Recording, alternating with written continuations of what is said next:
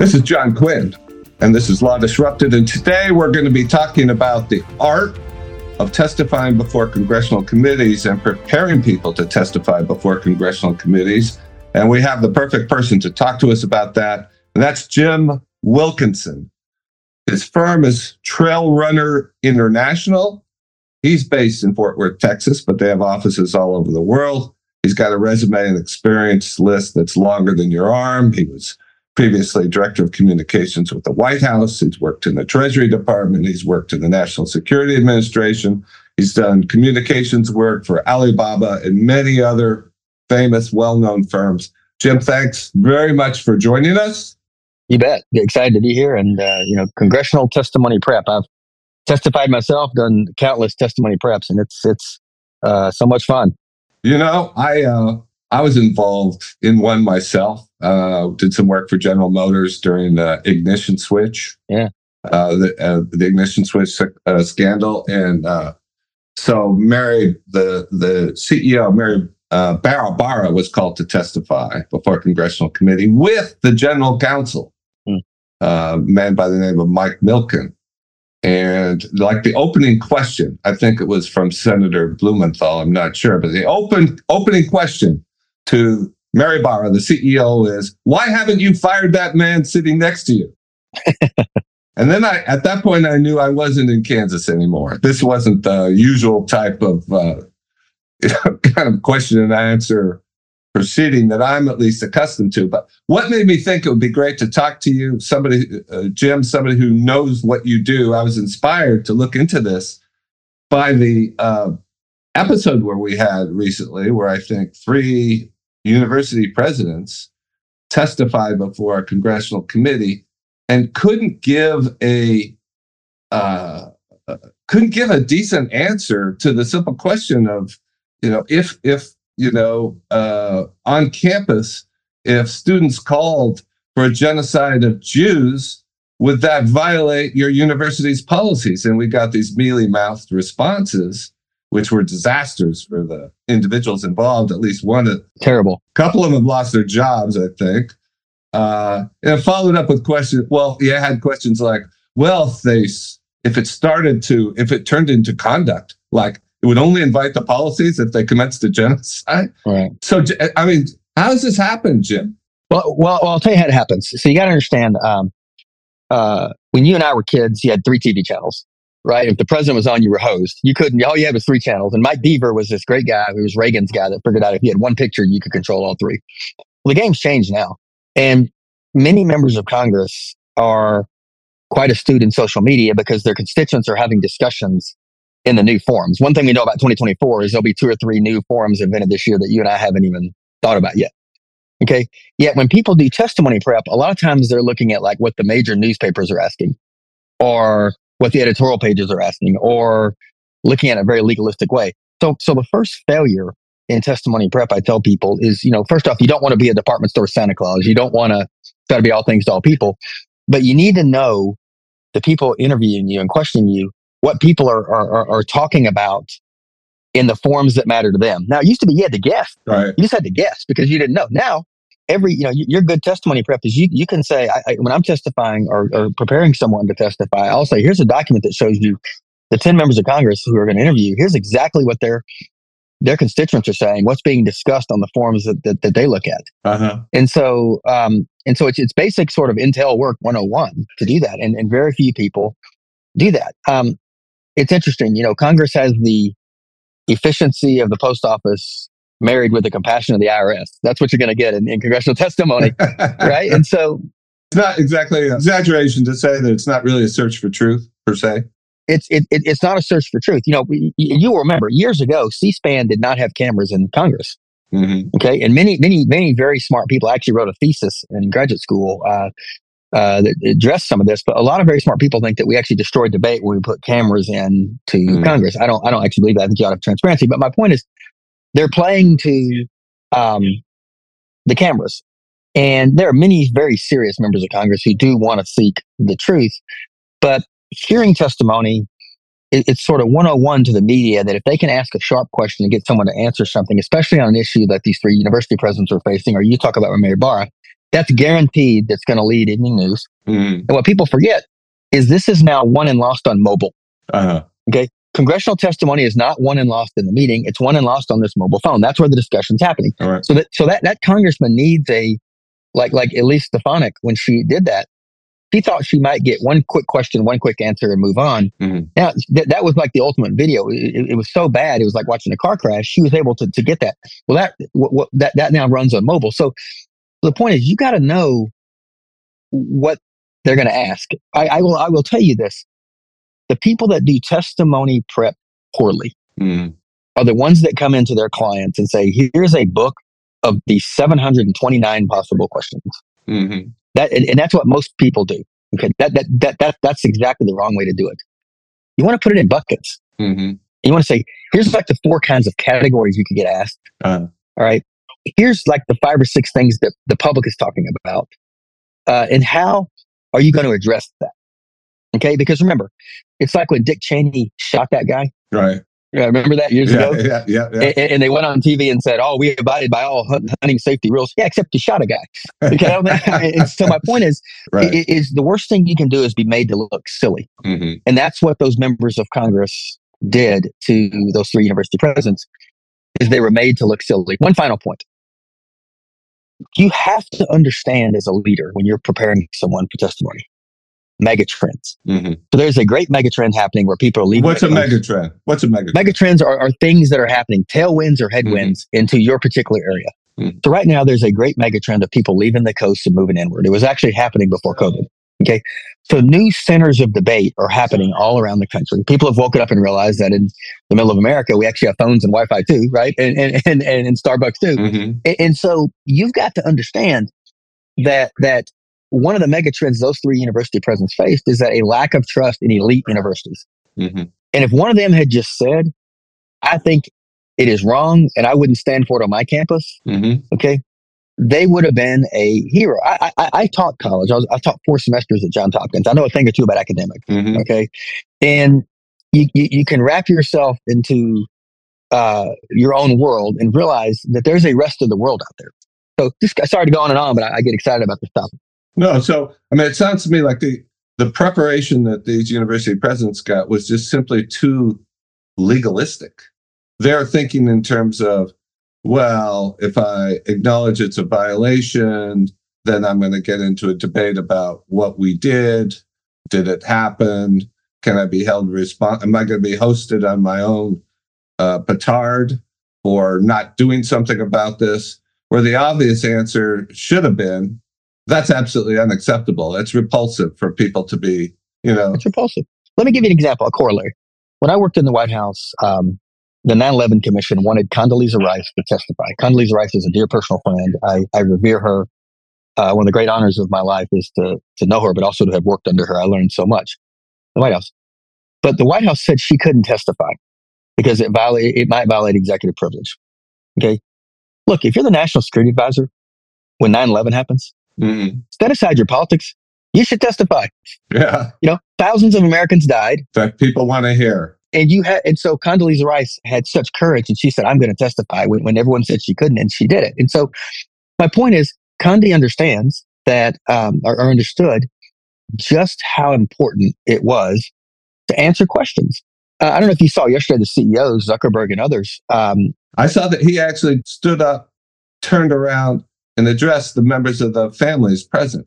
Apologize to them. Yeah. And just apologize. Hey, I'm sorry. Things are, because if you're like me, I've got a 9-year-old and 11-year-old. The things I'm seeing on TikTok and the social media my kids are facing are a lot different than the stuff you and I faced. Right. Right. And so that's what parents talk about. Okay. And that's, you got to remember the discussion today with the media. There's not actually, I say this, people get mad at me. People say there's a liberal bias in the media. Maybe that's true. I don't know. Well, I'll tell you what I know for certain is there's a headline bias. Okay. And so their job is to get you to say something interesting. And what Zuckerberg did surprised people. Years ago, Zuckerberg, I don't advise him. I know him, but I don't advise him. Years ago when the movie Social Network came out, you'll remember that. Yeah. It wasn't exactly positive for him. And no. What did he do?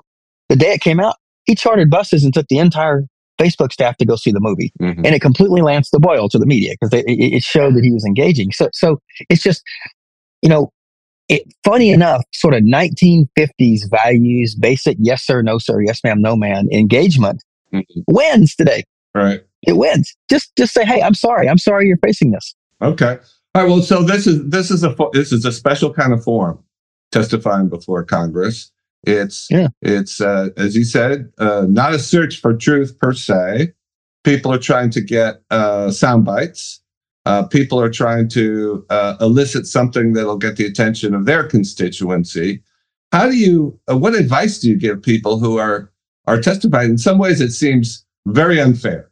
If you're Mary Barra and there's been an ignition switch, real failure, and the tragedies seemingly caused by those GM products, and the whole objective here is to expose GM and to attack GM and make GM look bad. How do you prepare somebody for something like this? And what advice do you give? Well, first, you have to get them, I'll put on my psychology hat for a second. You have to get people to understand what the forum is. Let me give you a corollary. I do a lot of work with mixed martial arts, MMA, UFC. And MMA fighters tell you it's scary for two reasons. If you poll people, what MMA fighting is you simulate murder. That's what they do. They'll tell you. Okay. That's scary. Most people don't want to get in a fight.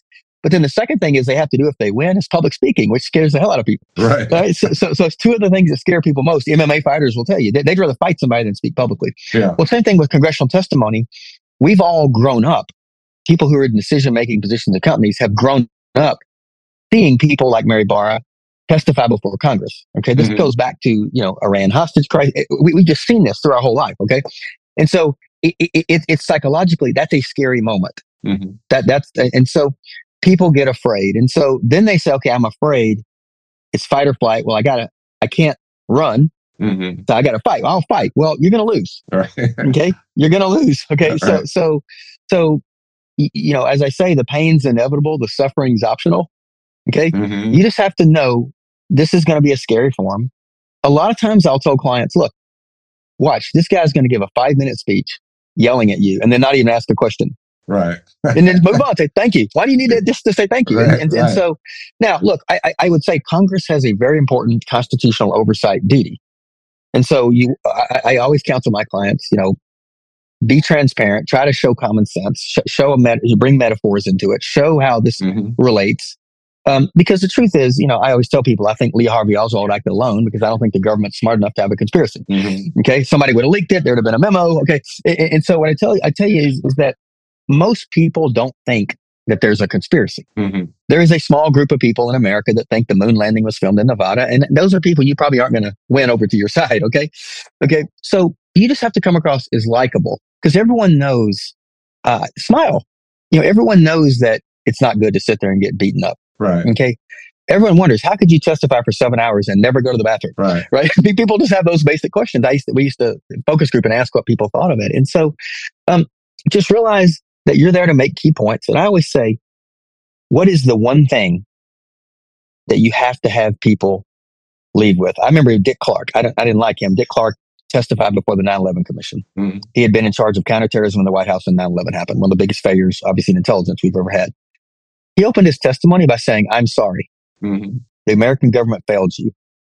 Okay. And while I don't like Dick Clark, and I didn't frankly respect him, that was genius. And the entire media superstructure got behind him and said he treated them with respect just by apologizing. Okay. But what can you do if you're just being put in a bad light? You're being by these non-questions. It's completely unfair. You're concerned that this is I'm coming across very unfair. It's very unfair. I'm coming across very poorly. What do you tell people to do? I mean, does there come a point where you have to kind of push back? Oh yeah, there does. And you want to have 2 or 3 haymaker facts because remember, more about the topic you're testifying on than that member of Congress, regardless of party, and certainly that staffer who prepared them. You just know more than they do. So sometimes you have to push back. I would say this to you with respect. When we were kids or younger growing up, when you had 3 TV channels, bad testimony, everybody saw it. People saw that. Those are big, iconic moments you and I can think of. Okay. Not anymore. Mm-hmm. Okay, how many channels are on your TV right now? Hundreds. I mean, so thousands. So it's not like people are holding hands and saying, "Oh my God, I can't believe she said that at testimony." Right. Right. So you have to put it in perspective. And as long as you don't lie, cheat, or steal, or say anything illegal or immoral, you're going to be fine. Even if you get banged up, you're going to be immoral. I'll give you a chance. Okay. There's nothing that a technology CEO can do today before Congress in testimony that's going to convince parents of 9-year-olds and 11-year-olds like me Mm-hmm. that they've lost complete control of these platforms and it's hurting kids. Nothing. Mm-hmm. Mm-hmm. Okay. I have an 11-year-old daughter, Mm-hmm. you know, who's doing great. God bless her. She's got friends that have body image issues because of what they see on TikTok. Okay. So you're just not going to convince me that that's not real because remember, and this is important. Okay. For testimony, people remember what they hear first, what they hear most often, and what they hear from someone they trust. Mm-hmm. Okay. And so, those three things. And so you have to, do I trust this human being testifying? Mm-hmm. I may not like them. Mm-hmm. Do I trust them? Right. I'm a trial lawyer and preparing people for cross-examination in the trial. I always tell them, look, if the lawyer starts to badger you and get heavy-handed with you and beat you up, the lawyer's taking a risk, especially if you've come across as straightforward and the jury likes you. The jury's not going to accept that kind of behavior until they think you deserve it. Yep. Until they think that, well, they don't trust you and you're asking for it. And then they accept it. Is that fair to say in this context too of congressional testimony? It's exactly fair to say. And that's why the most powerful tandem, the people who are listening, I'm not talking my book, well, I'll just tell you, Mm-hmm. the most powerful thing you can do is get an attorney and a comms person together before you ever need them and just make sure those two have no look passing and complete each other's sentences, because you can't just say anything for comms purposes. These days, we're such a litigious society that an amazing lawyer, I use Bill Burke as an example, JP Kernison on your team. I work with those two a lot. Those two guys know how to protect their clients, but they also understand the real world and they understand comms. They play 3-dimensional chess when everyone else is playing checkers. So if you get attorneys like that have that, they will protect you. And then you have a comms person that can sand it off around the edges. Now you've got a powerful team. Here's what you got to be careful with. You can have clients, if you're listening to this, we've all been in a situation where we go into a meeting or a room where we're just quite nervous because we don't know the batter's box. Yeah. We don't know what we can say and keep ourselves out of legal trouble. Okay. And so what the 3 university presidents did wrong in their testimony was try to play defense, just try to survive. Mm-hmm. Okay. Well, that doesn't work in the military or in life. If you are running around, more people get killed than if you charge and address the objective. I know I was a military officer. And so the reason your counsel is so important is if your lawyer can look you in the eye and say, if we are unified in our advice together, if you do this, you're going to not only survive, probably make a couple good points, but you're not going to have legal jeopardy. The confidence factor psychologically for your client, you can just see it in their face because they're scared to death that they're going to get sued over something they say. Right. Okay. And that's the power. It's wargaming. Somebody scared those 3 university presidents that they might get sued or this or that. All they had to say was, hey, sue me. Uh-huh. I think it's genocide. I think it's wrong. Who's going to sue them? Who? Right. So I agree with your counsel. I think you're dead on. Right. Are you a lawyer, by the way? No, I play one on TV. Not at all. Sorry. But I mean, you've been through this enough. Well, I mean, what is the role of a lawyer in one of these hearings? What standing do they have? I mean, it's not like court where you can object to the form of the question or say that's irrelevant. What can a lawyer do in one of these? I forget who it was, the lawyer at Williams and Connolly, when Oliver North testified, who said, I'm not a potted plant, when a senator, said, lawyer, what are you doing here? Keep your mouth shut. And he said, I'm not a potted plant. I'm here doing my job. But really, what can a lawyer do, get away with? How can a lawyer be helpful in the hearing itself? So the first thing is, this is visual and psychological, but you don't want it to look like a Mike Tyson fight where you're walking in, there's 20 lawyers behind you. Okay. Right? Because that's like waving a red flag in front of members of Congress. Okay. I used to work on the Hill. I know that, okay, they saw this guy brought all these lawyers. We must really have them. Let's go. Let's make them angry. Okay. And by the way, I used to have Oliver North's old office in the White House. It was cool. And I went up, he's a good friend. I thought he was just fantastic. But the most important thing a lawyer can do is give them comfort that they're not going to create any jeopardy. Okay. Is paint the batter's box for them so they know, okay, I can run around in here and talk about this and have this metaphor there, and they're going to ask this and I'm going to say that, and then they're going to follow up with this and I'm going to say that, and know sort of the space. That's the most important thing they can do. Number one. Number two is great lawyers, like frankly, your firm, frankly, who I think is unrivaled. Great lawyers and attorneys know how to do research. And the best lawyers on the planet, I'm picking on Bill Burke and JP just because I know them. The best lawyers on the planet, and you, sir, can make an argument cogently. Okay. And if you can make a cogent argument, okay, it's the old saying, I wrote you a long letter because I didn't have time to write you a short one. Mm-hmm. Okay. An attorney that can do that is so unbelievably powerful. Okay. And I don't know for the life of me why every law firm in America doesn't have comms training, because even your attorneys who some of them are just horrible at it. Just like some comms people are horrible. There's the old saying, somewhere in the world is the world's worst doctor and somebody's got an appointment with them at 3. There's some lawyer that's horrible, right? But with just a little bit of training, they can sort of see. I always say to law firms, look, let us come in and talk to you about how the news is made. Yeah. Because I guarantee you where you think it's made is not where it's made. Right. Okay. Ask GameStop what happened on Reddit, right? And how that happens. So a good lawyer that knows that with the research team can be so powerful. The other thing lawyers do, you guys are so much better. A lot of comms people are there that they can make the balloons and t-shirts match. Mm-hmm. They're not really substantive. I think we are, but some of them aren't. In your situation, though, attorneys with research can go find things good attorneys with research can go find things, evidence that make the point. Mm-hmm. Congressman, I'm glad you asked that. It reminds me of, sir, when you wrote a letter here saying, yes, you got them, then it's over. Right. Right. So that's what a good attorney can do is say, hey, ma'am, sir, testifying, we found a letter or a podcast they did. Here's what they said then. Use their words against them. Mm-hmm. And they fold. So lawyers are so substantive, right? And good ones are. And that substance can win the day. Because if you get one or two facts, they say nothing focuses someone like a number. Mm-hmm. Okay? A number or a fact or a metaphor, oh man, that's so powerful. And lawyers are good at it. Right. Well, would you say that, do you watch hearings other than the ones that you're personally involved in? All the time. To see how things are going? And I do. And what are the most common mistakes that you see, or you're watching somebody testify and you think, gosh, I wish I'd been involved in this. If I'd been involved, that person wouldn't have done this. You can tell when the person is scared.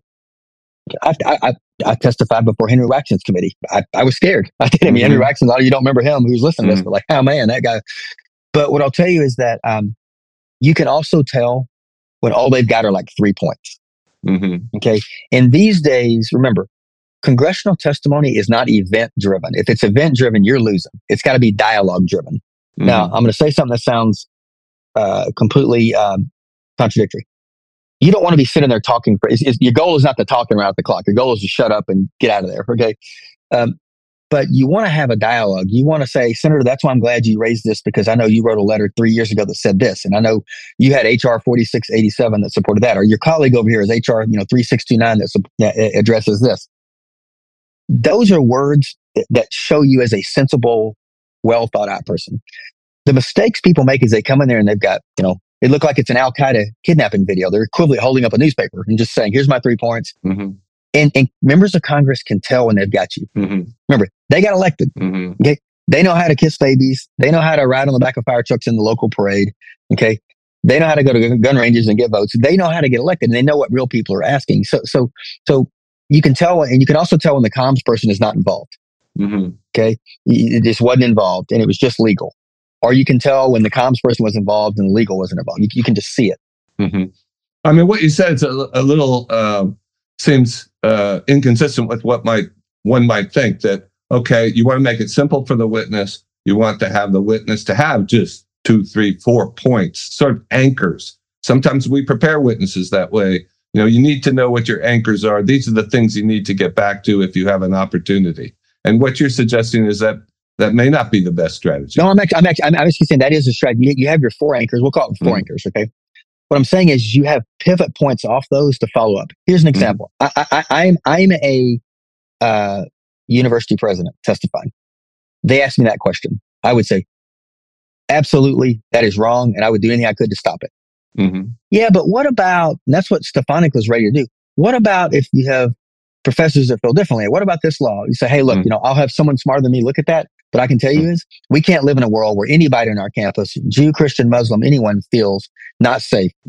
Yeah, but what about free speech? I'm a strong believer of free speech. What I'm going to tell you is, as long as I'm president of one of these places, we're going to fight. You see, and that's what people, they don't practice the pivot points. And so you have your 4, but then you have 3 or 4 pivot points underneath so you can respond. Right. And I would have finally just said, look, I don't know what you want me to say.